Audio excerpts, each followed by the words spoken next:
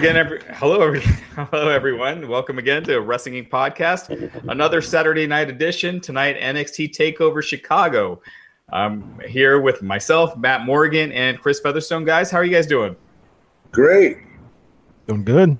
Matt, how are you doing? Fantastic. Yeah, another few technical difficulties, but we're all good. Chris, what were your thoughts? General thoughts on tonight? It was good. I think every match had a really good quality to it. I wasn't looking forward to it from a storyline standpoint as much as I did the most of the other takeovers, but I think just overall from a match quality standpoint, it was pretty good. I agree. I think they kind of built Ciampa up to the main event level. I think he's probably going to be facing Aleister Black at the next takeover. That's what it seemed like to me. Matt, what were your thoughts on tonight? Can you hear me okay? Hear you perfect. Great main event match. Great storytelling. Really good storytelling. I don't know what they give out for 6 and 7 star and apparently 8-star matches now, but storyline wise, the incredible story they told in that main event. The girls' match did nothing for me. No offense to anybody in the match. And there was the beginning was hot, super hot. The crowd was almost too hot. And then and that's where we'll get into it. But I was looking forward to most, obviously, Ricochet, versus Velveteen Dream. That was the match I was looking forward to most. Great match. Velveteen Dream sells like nobody else's business. He has a completely different style on his sell. He's just – that kid is going to be so damn good. I agree. I think he's a superstar. I just hope they don't push him too quick. He's like on his promos, I think he still needs a little work. I feel like he doesn't have the character all the way down. Like he still feels like he's playing a character, but in the ring, he's got it. I just feel like he just needs to tweak a couple things, but I think he's a superstar. Chris, you want to take us through the main card? Absolutely. So we start off with Oney Lorcan, and also Matt's got a ladder behind him, so he's selling the pay-per-view. That's right. This Tomorrow Sunday. night. Tomorrow night. Absolutely. So Danny Burch and Oney Lorcan. Danny Burch just recently got signed to a WWE contract, I think a few months back. They teamed him up with Oney Lorcan, who's been doing his kind of own thing, really trying to establish himself in NXT. They make a really good British tag team. Them and Pete Dunne have been feuding against the Undisputed Era. So they took it to Orkin and Burch against Roderick Strong and Kyle O'Reilly. So crowd was super hot for this. It's a Chicago crowd, and they heavily favored Undisputed Era. Matt, what do you think about these type of crowds? I mean, you've dealt with very mark-heavy crowds. Have you ever dealt with like a Chicago or New York crowd just kind of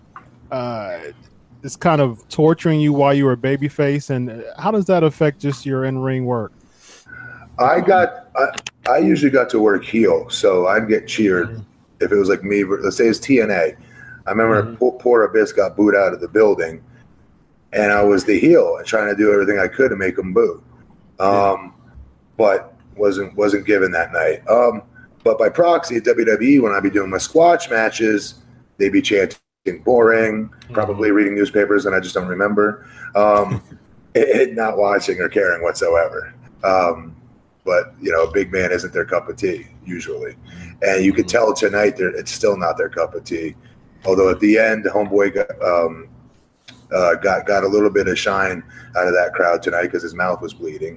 What's his name? The big monster, Lars Sullivan. Yeah. So I don't know. I just think it depends on where you're at in your storyline. If this is a fresh match, let's say like maybe 2 months into the storyline, you're taught to go with what the crowd gives you, right? But you really can't because you're doing a TV show, and you've got to keep it. You have to keep a character because it can ruin the third and fourth and fifth chapter coming up because you went into business for yourself and wanted to get pops when you're supposed to be the heel. Let me ask you a question. Raj, Let me ask you both a question real quick. If any of these four guys, maybe Roderick Strong, but if any of these four guys walk by you, would you be like, "Oh shit, that's Oni Larkin," right? No. You know what I mean? Like it was a good match, but I don't see. I see these guys as the revival on the main roster. Like they're not going to go anywhere on the main roster. No, you're right. I agree. Yeah, it's. I love the match. I thought they did a great job. I just think Undisputed Era without Adam Cole is just some guys that are not going to make it on the main roster. And I think Danny Burch and Oni Larkin, they can go in the ring. But when they're in the ring, I'm like, wait, which one is that again? You know? I think there's people who are just really destined for NXT. And to me, that's totally okay. You know what I mean? That's the problem. Guys. And that's the problem is that there's a feeling that you have to go from NXT, right? And yeah, I mean, but it's to me, it's okay. There's, I mean, if you're just destined for NXT, and hey, they're going to have much more cheers than they ever will in the main roster. So, go collect your check in NXT, and that's how you become. And the thing is, NXT is such a hot brand now that if by any chance they do leave the WWE, I think that their namesake would be hot enough, right now to, get a higher independent, check or independent spot right now, as opposed to in the main, going to the main roster and just jobbing out to everybody. No one's going to care about, booking them for an independent show. So, I think you just got to take the good with the bad. I think that was one of the things I thought with TakeOver tonight was it's a lot of guys that I just don't see going far on the main roster. I see Velveteen Dream. That's about it, really, honestly. Maybe Lars Sullivan. You don't think Ricochet will get a chance? I just think he's too small. I think he's Neville, like they will put him at that kind of level where he does cool stuff, but they wouldn't have him beat Brock Lesnar or Roman Reigns, right? It just seems like they have that size thing in their head. I love Ricochet. I think he's awesome. He does things that I've never seen before, but I just don't see him getting that push. Same with Adam Cole. I think he's incredible just as a character, but I don't think that the WWE main roster will treat him as good as he is. Yeah, he'll get a pop the night after WrestleMania if he debuts. Sure. He'll get the big city pops, but I just think you never know. I mean, there are a Daniel Bryan and a CM Punk, but they're more the exception to the rule than the rule itself. So, absolutely, I agree. So with Ricochet and Velveteen Hogan, it was man. I tell you what, man, just Velveteen is money. Because his tights were like what Ricochet wore in Lucha Underground when he was Prince Puma.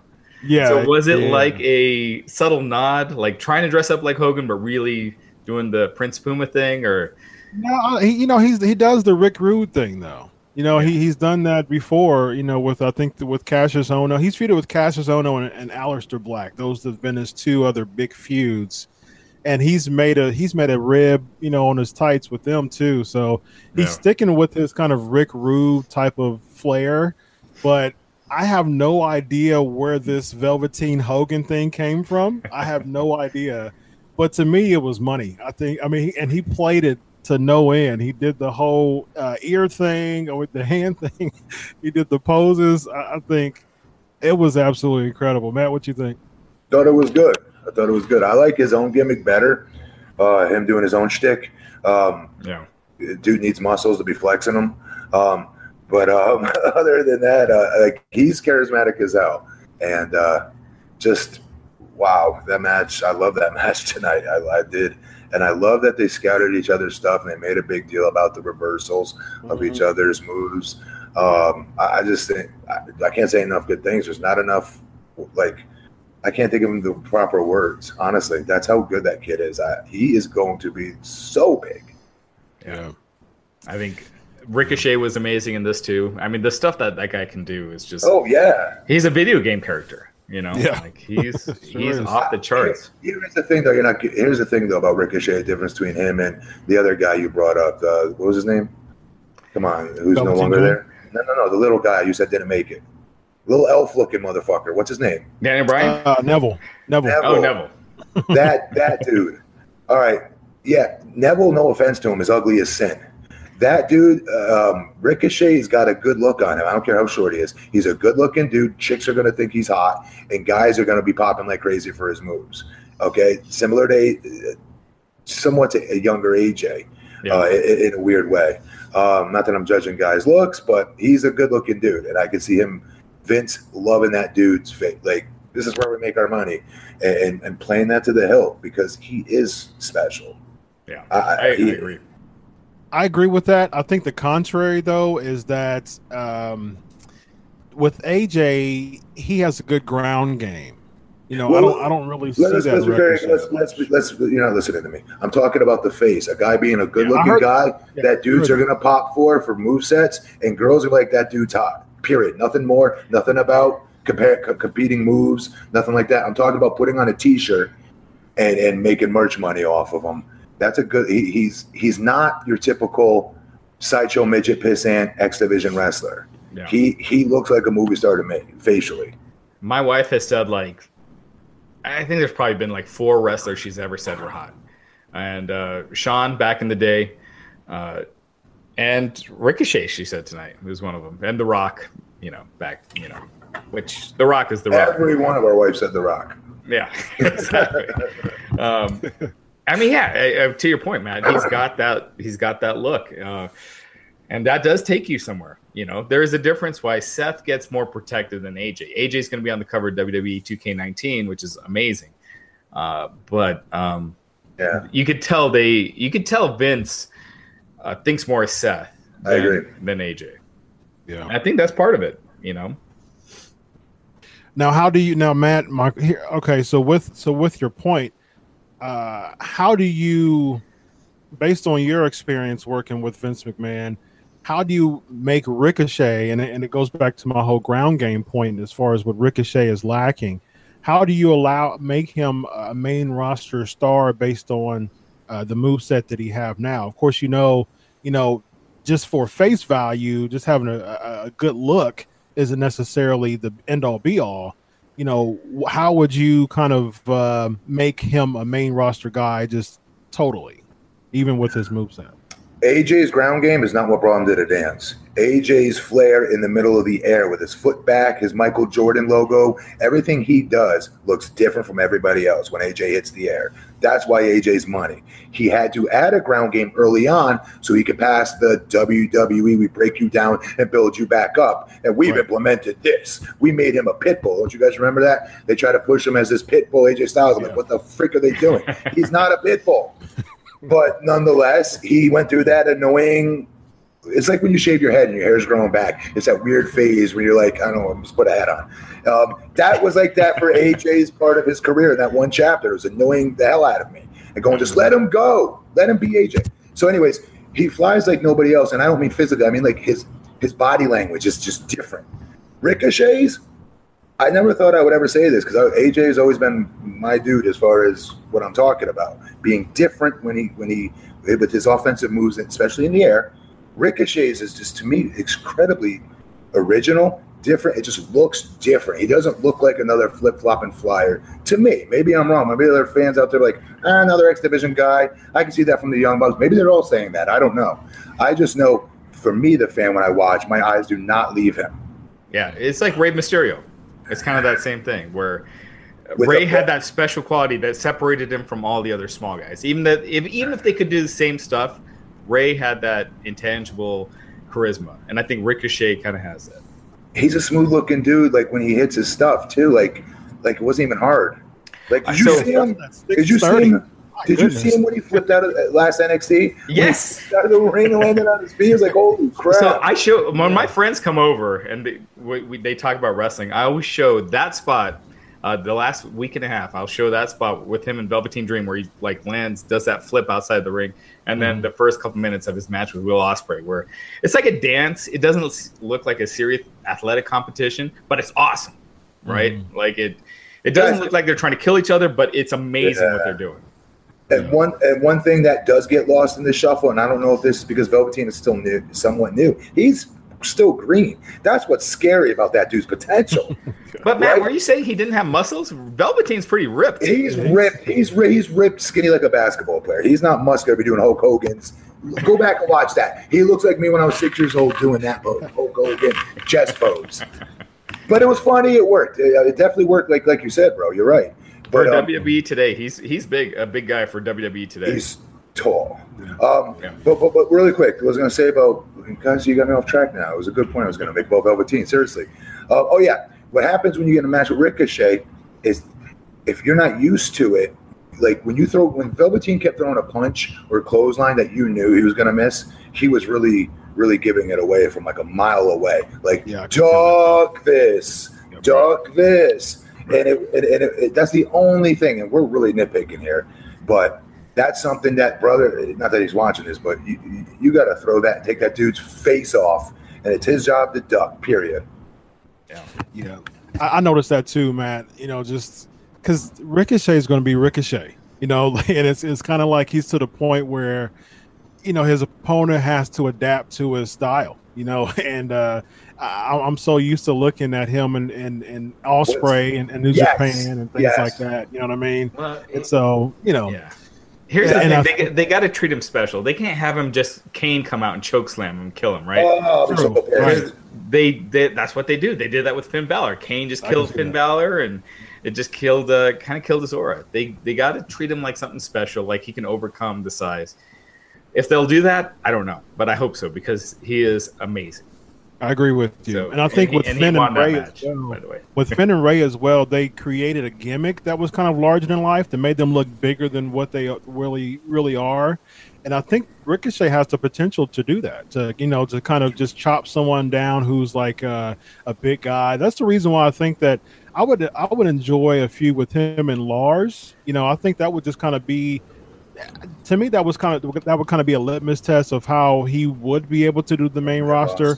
Yeah. Because that would show me how, and I think it would show Vince as well. What it looks like. Yeah, what it would look like. Yeah. So I would like him and Lars to go at it. I don't think Lars is good. I know everybody likes him. I don't think he's good. He's a guy I see Vince pushing, but sadly, I do too. Yeah. Of all the guys on this main roster, if I had. It's a Baron Corbin kind of thing, right? Like he's going to get that opportunity. Now, if that goes above and beyond, or if he ends up as a Stephanie McMahon's lackey, we'll see. But I definitely see that. So, did we say the winners of the first match? Undisputed Era retained. Adam Cole was forced to go out, which got a huge BS chant, and Chicago crowd was not happy about that. And then Ricochet defeated Velveteen Dream. Real quick, before we go to Shayna Baszler, do you think that that's hurting his character? Because I think the only person who he got over against was Cassius Ohno during his big feuds. Do you think that that's hurting Velveteen Dream or no? What's that? Him losing? He can continue to lose his feuds. Well, he did beat Cassius. Yeah, that's what I said. Yeah, he beat Cassius Ohno, but he's lost against Black and Ricochet. I don't know why he loses. I would never book him to lose, but that's me. Well, I think Ricochet is new, so it is his first show, so it made sense for him to win. But this was his first show? Yeah. No, he was in a ladder first match. Takeover. Yeah. Right. But singles. I didn't know that. Okay. Yeah, first singles. Yeah. I mean, I can see why they made him win, but I think, I think this feud was good enough to continue and to carry over, and I think if Velveteen Dream would have got the first win, Ricochet would have had the big win at the end. So I honestly see Velveteen Dream going to the main roster sooner than later. He seems like I know. I agree. I think he could use some work, but he seems like the kind of guy that they want to cherry pick from NXT for sure. Yeah. So Shayna Baszler and Nikki Cross, it seems like this was kind of a filler feud for somebody bigger, maybe Kairi Sane with Shayna Baszler. I don't know. It was just something that was a bit of a disconnect to me with this feud altogether. When Nikki Cross stole the title, it seems like they're keeping her on NXT just to kind of help her character. I still don't understand why they didn't bring her up with Sanity, but. To me, what do you think, man? To me, it seems like it was a bit of a disconnect for me with this feud altogether, and that it seems like they just wanted to, kind of put some rounds on Shayna to make her look more better for the next babyface. If Shayna doesn't have a really good babyface, I find her dead in the water. I want to be a fan of hers because I've been waiting forever for the 4 Horsewomen to come to NXT and have one of them get in the ring and start wrestling, because we saw those YouTubes of them horsing around in the ring. Some of them look like they might be halfway decent. Shayna was one of them. She gets signed to a contract. So I was excited, to see what she could do because she's athletic. She's an athletic stud. But this stuff, she's still missing. I don't know what it is, dude. I just know the girl sitting in the front. This was ass backwards. That girl in the front row, Kairi Sane, is charismatic as hell. I find her very charismatic. She's a good-looking, fiery babyface. She's got a pretty cool moveset. She gets the fans up at the right time. I love her. I think she could be good. WWE will ruin her, but here she's great. I find Shayna Baszler kind of boring. Like I liked her with the feud with Ember Moon. But I think it was because Ember was so good in that feud. Like you were really behind her. Shayna came off as this bully that you wanted to see Ember overcome. But once Shayna won, it was just kind of like, it's just. Do you guys get the badass vibe from her anymore? No, I don't. No, and she's legit. No, it's so weird, right? Yeah. I just don't get. She's improved greatly. She's not bad in the ring. She hasn't been around that long. But it's her wrestling voice. Start watching her matches and listen to her trash talking wrestler. It's horrible. It's terrible. It's horrible. It's like a kid playing pro wrestler. It's like being told in a school play you're playing Brock Lesnar, right? It's like all right. Well, there it goes. I agree with you. I agree with you both. It really seems like she needs that baby face to make her a stronger heel. I think Kairi Sane to do it. She feuded with Dakota Kai. Natalie had mentioned in the chat. I think she's a natural baby face. I think she's great. Certainly. Who? Dakota Kai. She was the one that she injured Dakota Kai and stomped her arm. Yeah. And it was she was kind of feuding with her during the Ember Moon feud. Yeah. It was right around the same time. She stomped Dakota Kai's arm, and then she tried to do it on Ember. I think she did do it on Ember Moon during the takeover match. Who's the girl who whips her hair? Bianca Belair. Bianca Belair. I think that she is absolute money. She has potential to be money, though, Raj. She could be. I agree. 100%. I think she's a star. The only problem, though, is that they're booking her as a heel now over the past few weeks. I don't know why. I can see that. She has kind of a natural swagger that. Yes, she does, but she was getting cheered. Like, why are you just? I don't know. I think I would have liked Belair versus Baszler. It seems like she's about to beat up Dakota Kai. I think you have Kairi Sane beat Baszler, and then do Bianca and Kairi Sane. That's where I'd go. Okay. Dakota Kai needs work, I think, but she's such a natural babyface. She's like a Bayley to me. But people were cheering Belair, though. Like they were cheering her, and then she did that vignette of saying, "I'm the EST," and now she's bullying. What's EST mean? She's the best. She's the greatest. I mean, it's the. Okay. EST. Yeah. I thought it was like it's not Eastern Standard Time. Yeah. It seems like. It seemed like it could have been like established too, because EST is established, and so like I always thought that's what it was. I swear to God. But it was Eastern Standard Time, or no, established. Yeah. When I first saw that, I thought it was, and then when they did the vignettes of "I'm the EST," I said, "Oh, okay, I get it." It's like the goat. It's like the new goat. Gotcha. The new goat. Yeah. All right. So where does Nikki go, Raj? I don't know. I think she needs work too. I don't see her. I actually didn't think it was the right move to move her to the main roster with Sanity either. So I think even like her smiling and stuff, I know what she was trying to do, but it didn't come across as natural. Yeah, that was weird. Yeah, it was just kind of. It seemed like acting, not like a natural thing. So she doesn't seem ready to me. Matt, where does she go? I think I don't see her on the main roster. I don't think, like, wrestling wise, she's even, not that she's horrible, but I don't know, she doesn't catch my eye. She doesn't make me, you know what I mean? pass my eye test. And I don't mean prettiness wise. I mean like what she does in that ring. Yeah, does she look like a star? Yeah. Yeah, I think not being with Sanity really shows a lot of weaknesses in her character. I think when she was with Sanity, I think they accentuated her positives of being just like that crazy, because she would jump on a lot of the guys when they worked. That worked, and that helped her. Yeah, but now it's just her by herself, and I think there's a lot of weaknesses that's being shown. That's people are just not really buying into her. Well, when a girl's attacking a man and kicking his ass, you can't get much more over than that. Yeah, that's why Jacqueline got over a lot back in the day. Lita, remember when she first started? She would hit the moonsaults on everyone. She was with S.A. Rios. Mm-hmm. Jazz as well. She got over a lot. China, obviously. Yeah. Yep. So Keith Lee, my boy Keith Lee. They showed an appearance with that. Looks like he's coming through. The big dude. He was the big dude in the audience that they showed. He's a huge independent wrestler, gigantic. He's like 350 pounds maybe. Yeah. Does all these incredible athletic moves. Keith Lee. Oh, he's real big in Evolve. He was a big boy, big star in Evolve. He was in ROH for a while, teamed with Shane Taylor. And so they feuded with War Machine, War Raiders. So that was one of their big feuds when Shane Taylor was in ROH. So, the crowd though, he looked like he was like the building manager. Like he doesn't look like he looked to me like a former retired football player.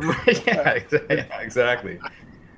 That's a good description. Yeah, I could see that for sure. Yeah, don't give WWE any ideas, man. That's your gimmick.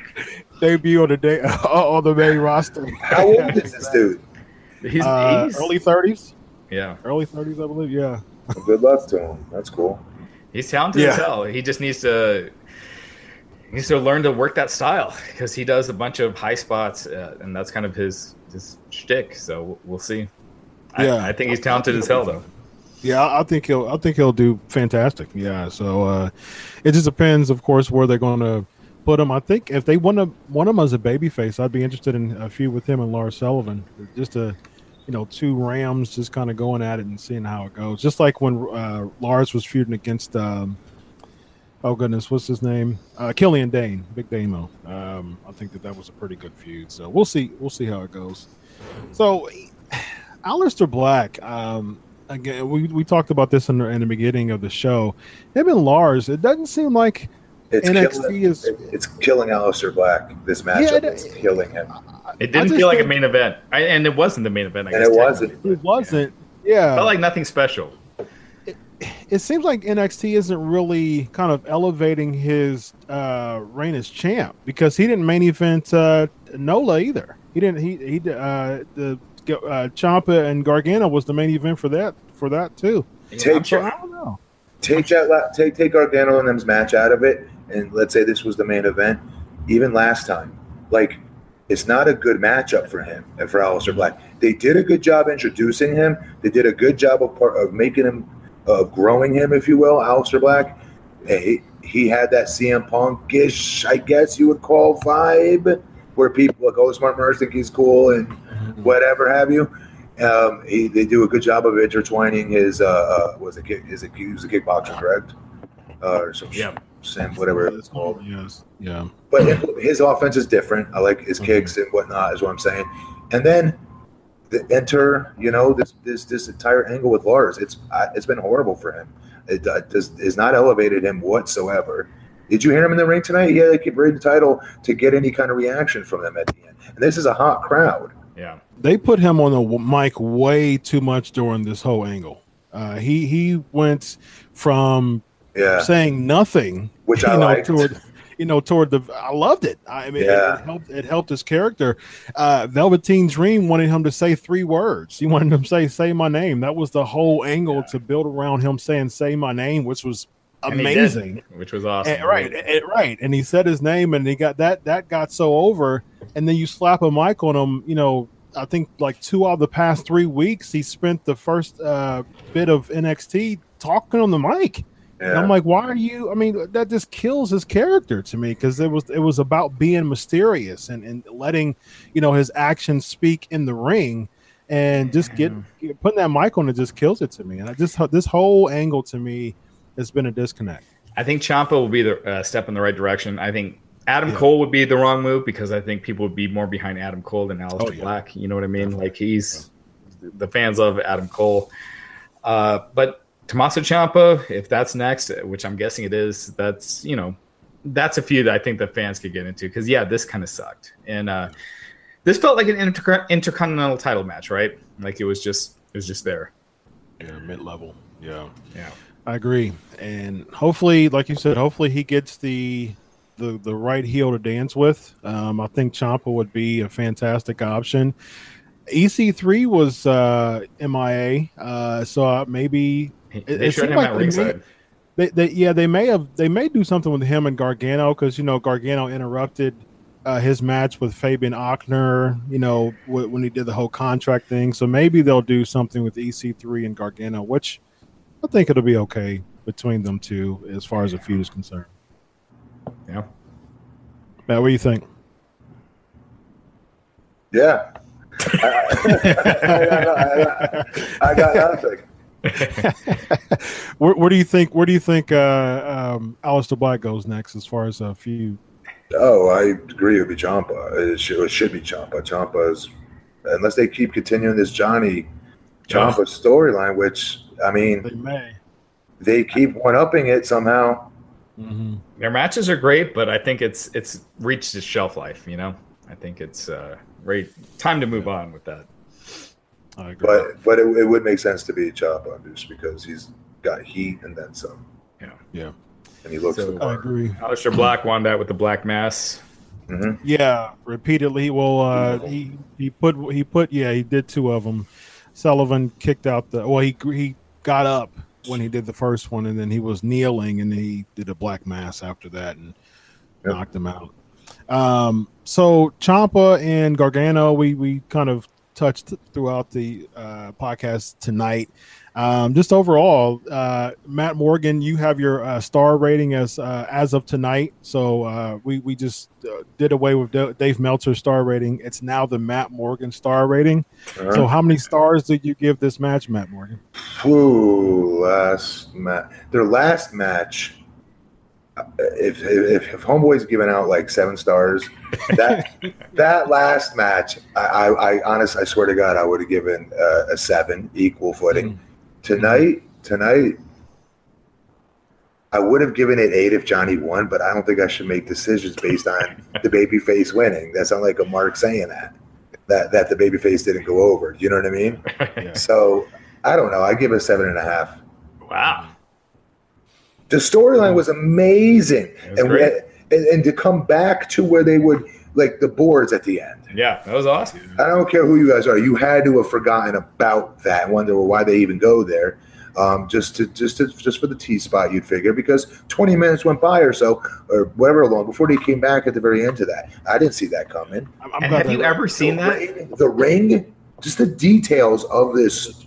Such good storytellers. Have you ever seen that in WWE where they cut the Just apron NXT. to expose it? Just NXT, the actual, what was it? Real NXT, the original, when they came in. Remember with right. They beat up John Cena. The Nexus. Yeah, Nexus. Sorry. Yeah. Yeah. That's. I mean, in a match, I've never seen that before, and I love what these guys do. I love this match. I thought it was great. It's one of those things, though. I don't see either of these guys getting far on the main roster. We don't care, Bo. We're asking what's your all right rating. Your star rating. We're in NXT world right now. Matt Morgan star rating. In this bubble world of NXT, how entertained were you? 7 stars is the new 7.5. It's still 5, but this was so good. Out of 5, I'd give it 4 or 4.5. I mean, the crowd was hot.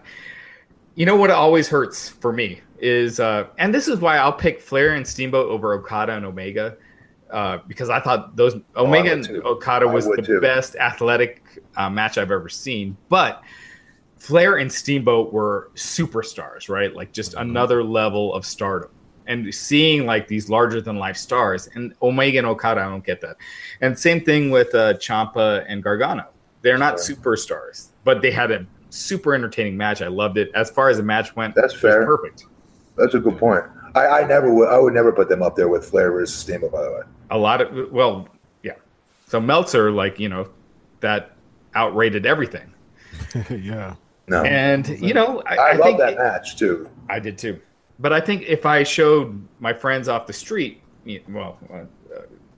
just anyone, that if I showed them The Rock versus Hulk Hogan, and if I showed them Omega and Okada, I think they'd pick Rock versus Hogan because they know him. It's the crowd was insane. You know what I mean? Yeah. So it's all about, like, if you're in that bubble, yes, Omega versus Okada may be the greatest match ever. But if you're not, it's not. I totally agree with you. To me, a match isn't necessarily 100% about what happens in the ring. Right. You know, I always say it's 70-30. It's 70 outside, 30 inside.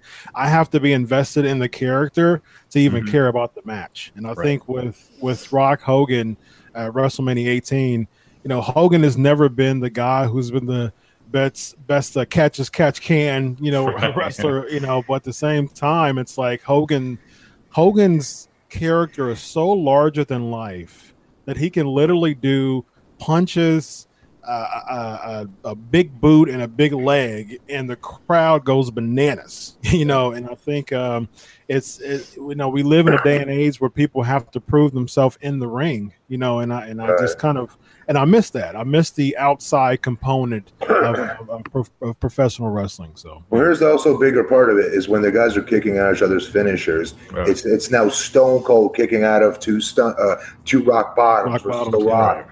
You know, it's just much different. It's just you're sucked in before the match begins by The Rock and Stone Cold, let's say, or Stone Cold versus Bret Hart, whatever. But now you don't buy when someone hits their finisher anymore. You just assume they're going to kick out. You know, if it's like a big pay-per-view, it's just like, oh, RKO, they're kicking out. Yeah, especially after the first one, is just like, that's why so many people are so up in arms when Strowman ate Lesnar's first F5, wasn't it? Or was it Joe? Oh, yeah. They both did. Yeah, both of them did. So they were just up in arms when they did that. And it's like, well, you know, 20 years ago, that was very normal. That's how it should be. I think protect the finishers. It means a lot more. I agree. But then you got to do it all across the boards because then it sticks out like that. And when you should have protected Braun in that circumstance. Yeah. If all across the show they were doing that, hit a DDT 1, 2, 3, it's done. The match beforehand, the match before that, then great. Yeah. But you don't do that with Braun. Like I was one of those that didn't like that. Only one did it when Roman Reigns kicked out of 300 F5s. Yeah. Do you remember where it started in WWF? It was Warrior and Macho Man. And they just kept kicking out of each other's finishers at WrestleMania 7. And that was the first time I remember, just over and over. They just kept kicking out.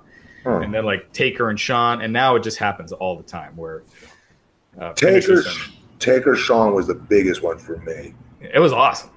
Like of it meaning so much to kick out of like a tombstone. Right. Yeah. Well, Hogan would kick out everybody's finishers before he hulked up. Right, but no one kicked out of his. But it'd be Bundy. It'd be Bundy's splash. It would be the earthquake, the Richter scale. Yeah. I think slam. Boss Man Slam. So as a whole, let's put a bow on this. Back to the Matt Morgan star system. Wait, real quick, can you run through the ending? Yeah. So Ciampa. So basically, we were talking about the canvas spot that they did. They ripped the canvas off. They had the wood plank. Like Matt said, about 15, 20 minutes later, it wrapped around after they had Ciampa on a stretcher. Gargano was there were some people. Steve Corino had an appearance, by the way. So there were some people trying to hold him back. He kept punching them. He comes in the ring, and then Ciampa uses that plank to DDT him, and he kind of drapes over him and gets the pin. And it just goes to show how amazing of a heel Ciampa was, because it was like dead silent when he won the match. Everybody was like, "Whoa!" At the very end, they're chanting, "F you, Ciampa." Yeah. For about a good 5-7 minutes, though, people were just like, "What?" It was Undertaker, Brock Lesnar look. Yeah. That's what my mind went back to, that moment, the Taker Lesnar WrestleMania 30. That all those looks. Yeah, it goes to show people how good of a heel Ciampa is, and I think that he's the best heel in all of WWE right now, hands down. Oh, absolutely. So let's put a bow on it, Matt. Matt Morgan star system. What do you give it? Stars, man. I'm throwing off with the stars business. Out of 30 stars, what do you give it? I like all NXT. This one was the weakest. 37 stars out of 30. This was the weakest. I hate saying that word. Right. This was the less of the last NXTs I've seen. Takeovers, I'll be honest. So if we're saying 5 stars, I'd give it 3. Yeah, it seemed like the least important in a long time, as far as takeovers go. It was good. I mean, it flowed quickly. It flowed easily. It went by quick. I liked it, but I agree. I think it was like 3.5. Yeah, I give it 3.5 out of 5. It was definitely one of those. Like I said, the leading up to it, I wasn't as thrilled as the past 5 of them.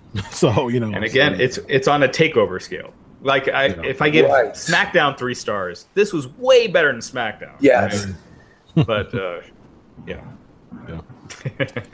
We got some other news bits, Raj. Yeah, so Enzo did a podcast appearance, talked about his real heat with Big Cass. He was upset that Big Cass got injured during their match and wouldn't finish the match. He was saying how he would get tossed around in his matches, would always finish, but he never got injured like that. Big Cass tore his ACL. Matt, what are your thoughts on that?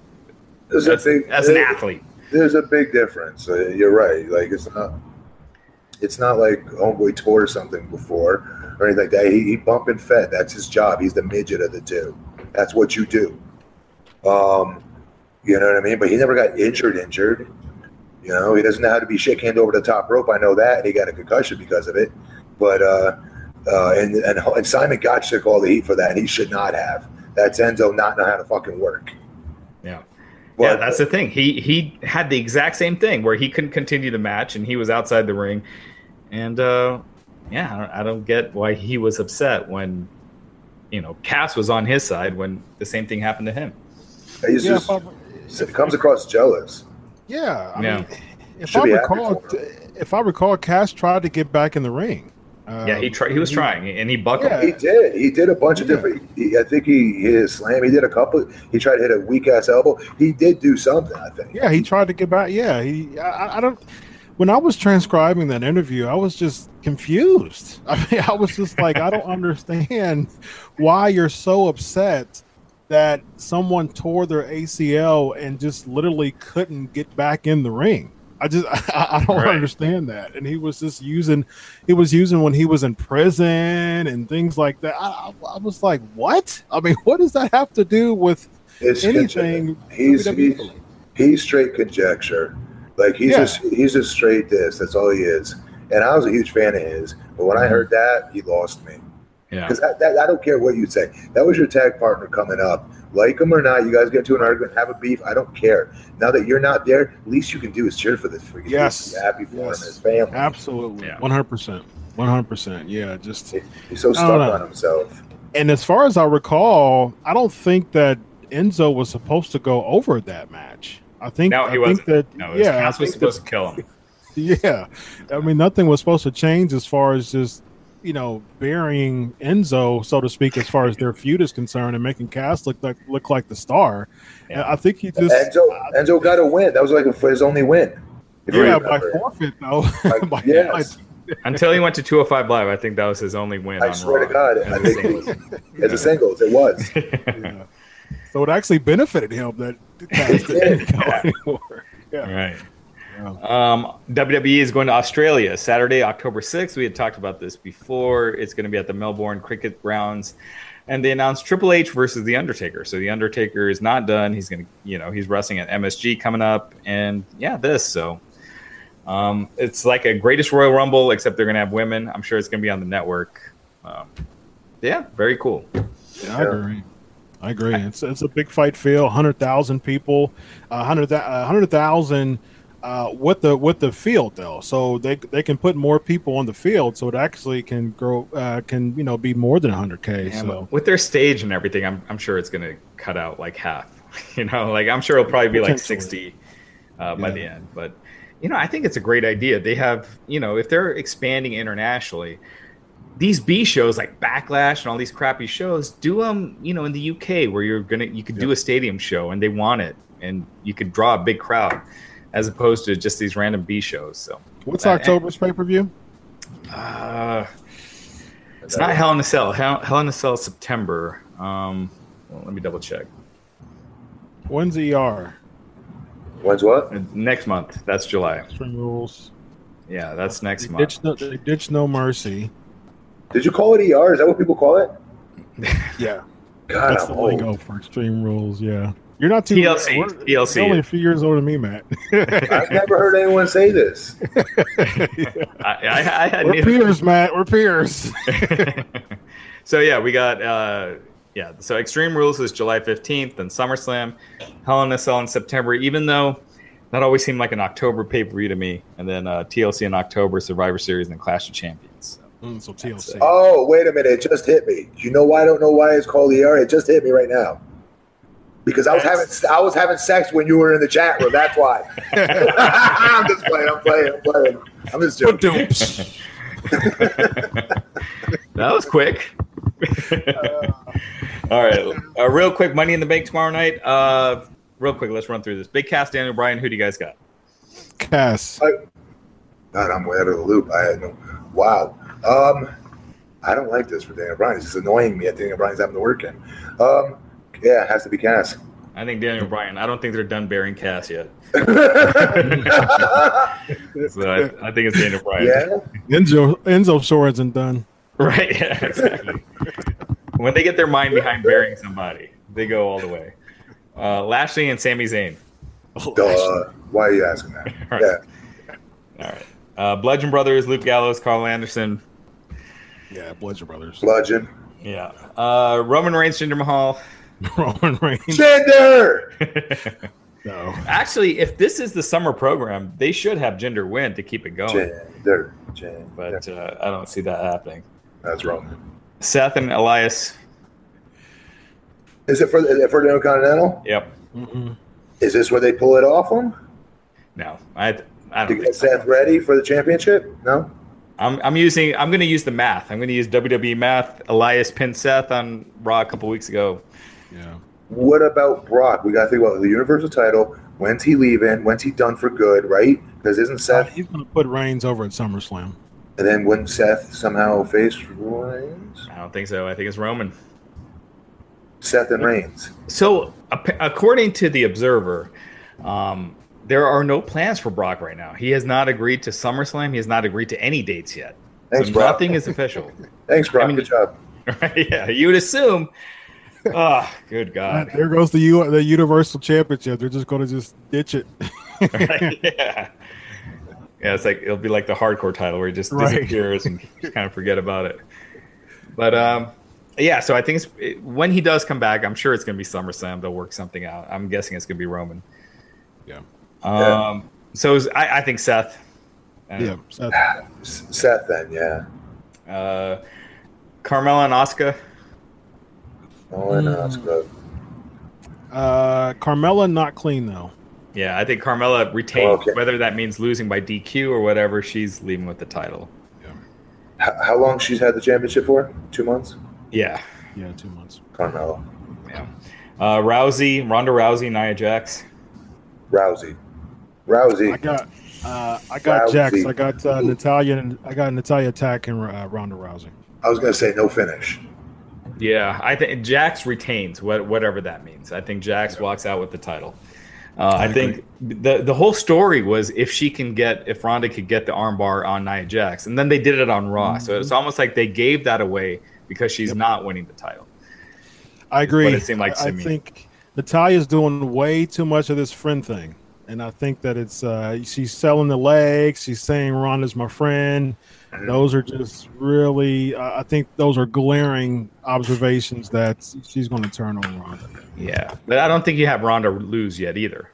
I think it's her first singles match. She's special. You don't beat her, so whether it's a DQ, so it'll be a DQ. Yeah, it'll be a DQ if he. Do you think they even have a DQ? Well, yeah, because she would attack Ronda. So never mind. I got you. Yeah. So Ronda would win by. Or DQ. they have Natalya come in, attack Nia, cost Ronda. But you can't have. You don't do the turn yet. Like it's a slow build, and then SummerSlam. You know that's the match. But yeah, I don't see Nia losing it. The men's Money in the Bank ladder match. What do you guys think? Give me everybody one more time. All right, so we got Braun Strowman, Finn Balor, The Miz, Rusev, Bobby Roode, Kevin Owens, one of the New Day, and Samoa Joe. We still don't know which New Day? Nope. I love that though. I love it. I love it. Does add a little intrigue. Hope it's Big E. He wins the whole thing. Crap. It's definitely not Braun. Yeah, it's not Braun. KO? Who hasn't mugged, taking a photo holding up the briefcase? When they do the stupid shit on Raw where it's like, this is how you win the Money in the Bank. You got to climb the ladder. And it's like they're reminding fans like that don't know that you got to pull the briefcase off. They have to do Miz it over has and over. done it. Joe's done it. Joe has done it? I don't think Joe has done it, right? Samoa Joe's never won. I thought Joe did it when he was feuding before the Daniel Bryan match, or right. Samoa Joe? Yeah. No, that's not what what Ross was saying. The whole just posing up the Money in the Bank. Yeah. Because usually it's whoever wins and whoever poses with it doesn't win. Right. So. Don't agree with this horrible logic of his. It's true, though. It's true. Right, like 70% of the time. Yeah, I agree. I noticed that too. I noticed that too with the Miz.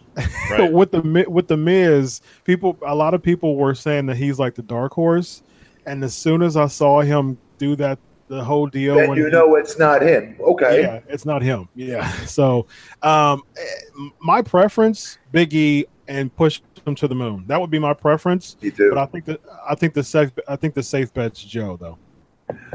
Shoot. Joe got beat on SmackDown. I can see that. That logic. I'm telling you, it's money. What? That logic is better than using a real booking logic because they don't do that. It's hard to argue that. You're right. Why not KO? Because he was posing with because he posed. Don't they need heels? Well, main event level heel. Don't they do. Need but the problem with the Money in the Bank winner is they become a comedy character, right? Like they're, running around with the briefcase and, like Carmella, the teasing, cashing in. It's like until they cash in and win the belt, it's like they're not at the top level. And I don't know. I think it almost brings KO down in a weird way. I think he'd be entertaining as hell with it, but. Was it 16 and Ambrose cast in the same night? Yeah. I know Kane did it in 2010 against Rey Mysterio. Right. And Ambrose against Seth Rollins. Seth Rollins just beat Roman Reigns and then Dean. Okay, so maybe a same night cash in with Joe and AJ, perhaps, and maybe that feud goes on till SummerSlam. I'd be okay with that. All right. So last chance. Who's your pick then, Matt?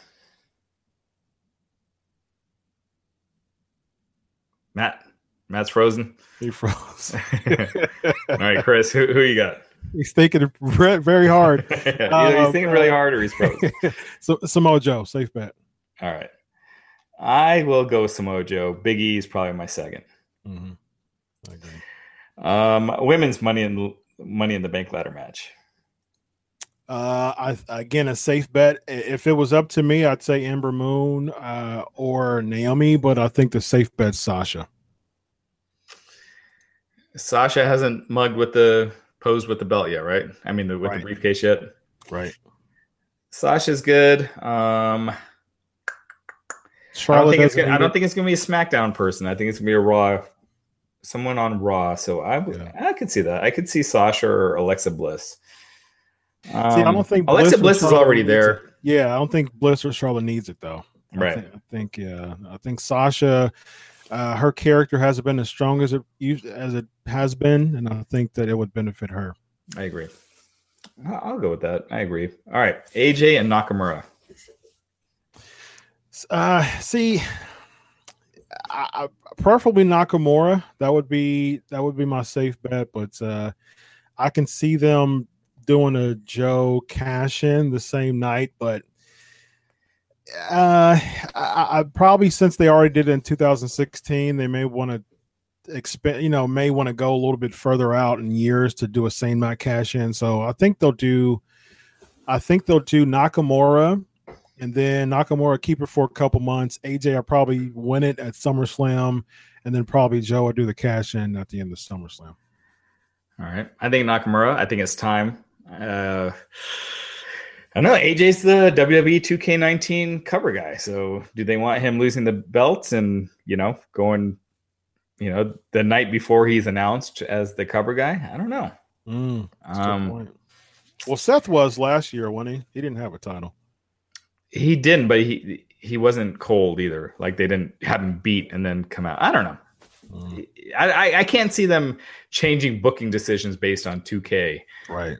But I think Nakamura, I think it's time. I think he could use it. I think, you got Daniel Bryan, AJ, you got a bunch of, you got a couple of hot feuds you could do right there. So, yeah. And plus AJ is as incredible as he is. I mean, he's just, his title run has been really lackluster. AJ is a baby face, man. Those promos just kill me.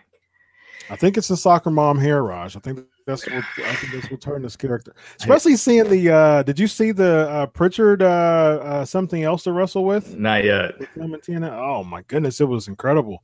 And seeing that, especially when he came back to do the whole no one, isolated character, and that compared to Soccer Mom Styles, man, it hurts my heart. I thought Soccer Mom Styles were doing good as a heel. I think as a baby, I say this all the time. WWE just has a tough time writing for baby faces. Their lines for baby faces just suck. They don't give them natural lines. They sound like, well, I'm going to beat you up like that. It's that kind of material that they're getting. Yeah, like sucks. Bret Hart's old school promos. I was talking about that on my show, just how bad Bret Hart's promos was back in the day. It was really, really bad. Yeah, it worked back then. Not for Bret. Bret Hart's promos were horrible. His ring, he was the exception to the rule, as someone who was really good in the ring. Yeah, and that can be known for his bad promos. And I felt like he came more into his own after, once he, like the mid '90s, like after his title run. Mm-hmm. He felt like he started feeling like he was the top guy, as opposed to he was appointed the top position. So yeah, back in '92 during the feuds with Flair. He was still trying to get him, I remember scratching my head when he won the title. I was like, what? Him? It wasn't like a house show or something, his first run? They're like, so Superstars opened up and Mean Gene's out there and he's like, here's your new WWF champion. It's like, what? What the hell is that? It was really odd, yeah. It took a while. to get the feeling that Bret was a top guy, but by the end of course he totally was. But certainly. Let's get some questions in here. Someone was asking me about SmackDown because Wednesday podcast, it's tough for me to get to right now. So it's Justin and Glenn. So SmackDown, I think, is better than Raw on average just because it's 2 hours. Mm-hmm. I just feel like SmackDown is like Wheel of Fortune. You can watch it, but nothing happens. It doesn't suck you in. There's no real storyline movement. It's just there. It's the end. It's like, yeah. It's. I'm not bored, but it's there. Mm-hmm. So I don't know. I think WWE programming right now is just on cruise control. It sucks in a lot of ways. I think SmackDown presents a good match quality show, but I mean, I'm an old school fan. I want storylines, and so I mean that's really why that's the bread and butter of wrestling for me is storylines. You know, I'm supposed to suspend disbelief. I'm not I'm not a wrestling fan because of people, men in tights in the ring. That's not why I'm a wrestling fan. I'm in the. Right. To me, I call it a comic book come to life, and I think storylines and all of that just encompasses what wrestling should be. And I look for storylines on Raw and SmackDown, and every week I'm deficient of both of those. Yep. It's just boring. Yeah. Authors of Pain. So one of them has a visa issue. It was worked out. So they'll be returning soon. Apparently WWE wants to push them. So it's not like they're being buried or they're being kept off of TV. So they'll be back soon. They'll be getting a push. Dean Ambrose, I think, hold on one second. He was at the Performance Center. Let me get this update real quick. As you look into that, just real quick on the ALP, I think it's a good call when we think about it. Just kind of like an overarching thought. Putting them in there now with Drew and Dolph so dominant, I think I think WWE could argue for the fact that they've been off screen. I know the visa issue, but putting them in there now, may kind of take away the dominance of Drew and Dolph. They're just kind of running roughshod on the whole tag division, and ALP not being there kind of makes a little bit more sense. Yeah. And so Dean Ambrose has been working at the Performance Center. So he was injured in late December, had the surgery. So that surgery usually takes about 9 months. So that would be September. So, unless he's coming back really soon from it, he's still got a few months to go. But where'd you place him? I think you turn him heel, and I'd put him on Raw. I think Raw needs heels right now. They got no one. I mean, they're pushing Jinder right now because they got nobody. Jinder is in a feud with Roman Reigns because I think they jumped the gun with Samoa Joe. Samoa Joe's kind of lost in the shuffle on SmackDown. Yeah. And I think Raw could use it. So that's what I would do. I mean, what I would do is have Roman Reigns sneak his way into the Money in the Bank match, take somebody out like Edge did back in the day, win Money in the Bank, and then cash in on Seth after Seth beats Lesnar at SummerSlam. It makes perfect storyline sense. It turns Roman heel, but he's justified. It all makes sense, and you have a hot feud. But they're not. See, the thing is, I might get crapped on about this, but I've never really seen Dean as a main event guy. And when he had the spot, I really didn't see much in him. Even then, I think Dean would make a good mid card heel. I think it's kind of foolproof at this point with Seth being the Intercontinental Champion. I think you have because he left when they were teaming up together, and I think it's pretty much a given that you can just kind of make it really easy. If he comes back to seem like he's defending Seth Rollins and he turns on him, and there's your IC title feud going into like Survivor Series or something like that. Yeah, I mean, I get your point. It's funny because when the Shield was together, I think that was watching the Shield was like, Dean is going to be a money heel and Roman's a super babyface, and Seth might get lost in the shuffle. And didn't turn out that way, right? I mean, Roman is money. Whatever, people hate him, whatever, but he's a star. Seth obviously is hot, and Dean never quite hit that level. I mean, they pushed him as champion, but he was not like, you didn't look at him as like a larger than life superstar. Yeah. Maybe he gets that edge back, because I think when he says a baby face, he was wearing the cowboy hats, he's in Vegas, he's got the dolls, and he was doing like this cutesy stuff, whereas his character to me always seemed more unpredictable, like kind of crazy. The lunatic thing was just terrible, though.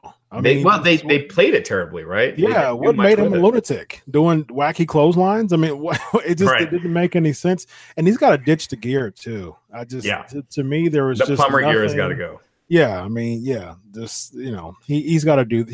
To me, he just needs a total character overhaul. He can go in the ring, but I just think he needs a total character overhaul. Hopefully that's as a heel, but he has to ditch the gear. He needs to look at Tommaso Ciampa. I think he went that route. But I think he has that. When he was John Moxley, back in the day, I think he has that Ciampa style heel, type of mannerisms. He can do that. He has that edge to be that type of heel. He's just been improperly booked ever since he left the Shield. Yeah. They give him a lot of shit lines that he's got to say. No, it's terrible. It's terrible. Let's see. Any other questions here? We've got a bunch, but most of them are about Ambrose, AOP. All right. CM Punk. What do you think? Does he fight? What does he do next? Ring or cage? Well, he has a really, he's bitter toward professional wrestling, and he's that not going back to WWE ever. If he's dropping his friends for having an association with WWE, he's never going back. Yeah, and it's I can see why he wouldn't go back to WWE, but Bubba Ray said a really good point on the recent podcast that Colt Cabana was on. He said that he's a passionate wrestling fan, a passionate professional wrestler. He just doesn't understand how one company can basically completely rid him from wanting to go back to the professional wrestling period. And I agree with Bubba on that. Like, I don't see how the WWE rids him from wanting to do pro wrestling at all. And so I can see him. I mean, MMA is not for him, but when he was commentating on WWE, he wasn't too bad. So I think that commentating for something like a Bellator would probably be the way to go. That's such a waste of his star power, I think, though. Yeah. Being a commentator on Bellator, I think he can make such an influence with the way the wrestling war is scaled right now. You got WWE here. It's like, get the fuck out of here with New Japan being even on the same level, right? There are worlds apart right now. WWE is way up here. New Japan, regardless if you love the matches, whatever, they're not even close. Like Bischoff said, there's no other company that'll have a big money deal other than WWE. Right. I mean, that pretty much says it right there. But if New Japan got a CM Punk, and that makes a difference in the TV world, and WWE is never going to get CM Punk, so they could get somebody that's not going to leave them. Kenny Omega might. The way they're pushing Kenny Omega and the Young Bucks, it almost seems like they're opening the gates, I guess, or extending an olive branch, but it definitely seems like they normally wouldn't do that. And the way they've been pushing this E3 stuff and Kenny Omega and the Elite versus the New Day. Well, I think they're doing that just because I think Harold Mays, I think he wants that expansion look. And I think that's especially with Kenny Omega. What's that? WWE wouldn't go for that. No. Why is WWE pushing it? Oh, because they want Kenny Omega. Right, exactly. Right. So and by proxy, the Young Bucks are with Kenny. So that even if they don't want the Young Bucks, they want Kenny Omega strong enough for the Young Bucks to be on the up, down, or whatever finals that they went to with Xavier Woods. But yeah, I mean they want Kenny, but I think the expansion of New Japan. Making Kenny champ makes sense. I'm a big Okada guy. I love the fact that he was champ for 2 years, but making Kenny the champ now makes perfect sense with the new, type of upper executive management. So, we'll see. I don't see. I think any wrestling company would have no. I would even say WWE would be totally fine with bringing Punk back. I think that, if Vince McMahon sees money, they have such a fragile ego. What's ironic? But Lesnar was in court. Lesnar was in court with the WWE before he came back. Yeah, but he didn't rip him to shreds. I think Vince hated hearing. Goldberg did. Not like that. I think Punk made comments that really struck, that really insulted them. Like, Vince hates hearing that he's out of touch, and to do it in such a big platform, and Triple H, and the way he was ripping on Triple H, I think that really got to him. I don't think with Vince needs money though, Raj. We've seen it with Goldberg, we've seen it with Savage, we've seen it with especially Warrior. That he sees money, and time heals wounds. And I think a few years down the line, I think Triple H will be much more stubborn than Vince would. I think Vince will be willing to extend that olive branch and bring Punk back. Would take it. But that's what I'm saying. I don't think Punk would. I think he's so stubborn that even if Vince extended the branch, Punk would never go back to the WWE. That's why New Japan, man. He's so stubborn though. He don't want to be a wrestling. He doesn't want to do anything wrestling related, and that's unfortunate. And he's wasting his potential because that's where his money is. Yep. And New Japan's they're at a point where they can. I mean, they've got some steam, right? And I think that if they get that star power and they Americanize their product a little bit, it could be something. I mean, the U.S. is where the money is at right now as far as TV deals and everything goes. People are asking real quick about Drew McIntyre. On Twitter, he wrote, "I suggest the Raw roster checks out NXT TakeOver tonight. Ask yourself if you're working hard enough and truly deserve to be part of the #1 roster in the world. If the answer is no, the show will be a harsh wake-up call of the talent coming for you if we don't eliminate you first." So that's been his gimmick, ripping the current roster. I'm sure he believes it, but I chat with Drew often. Actually, I should ask him if if any of that's a shoot. I'm sure it is. I'm sure, like, you look at his work ethic, look at how much he's put in. Dude is a beast. No, he looks the part. He's money. He's a superstar, and I think he's right for the picking for Vince because he's a really nice guy too, and I think that he'll be willing to take instruction from Triple H and company guy. Really, I mean he's right for the picking. I think he'll be champ within the next 2 years for sure. Yeah, absolutely.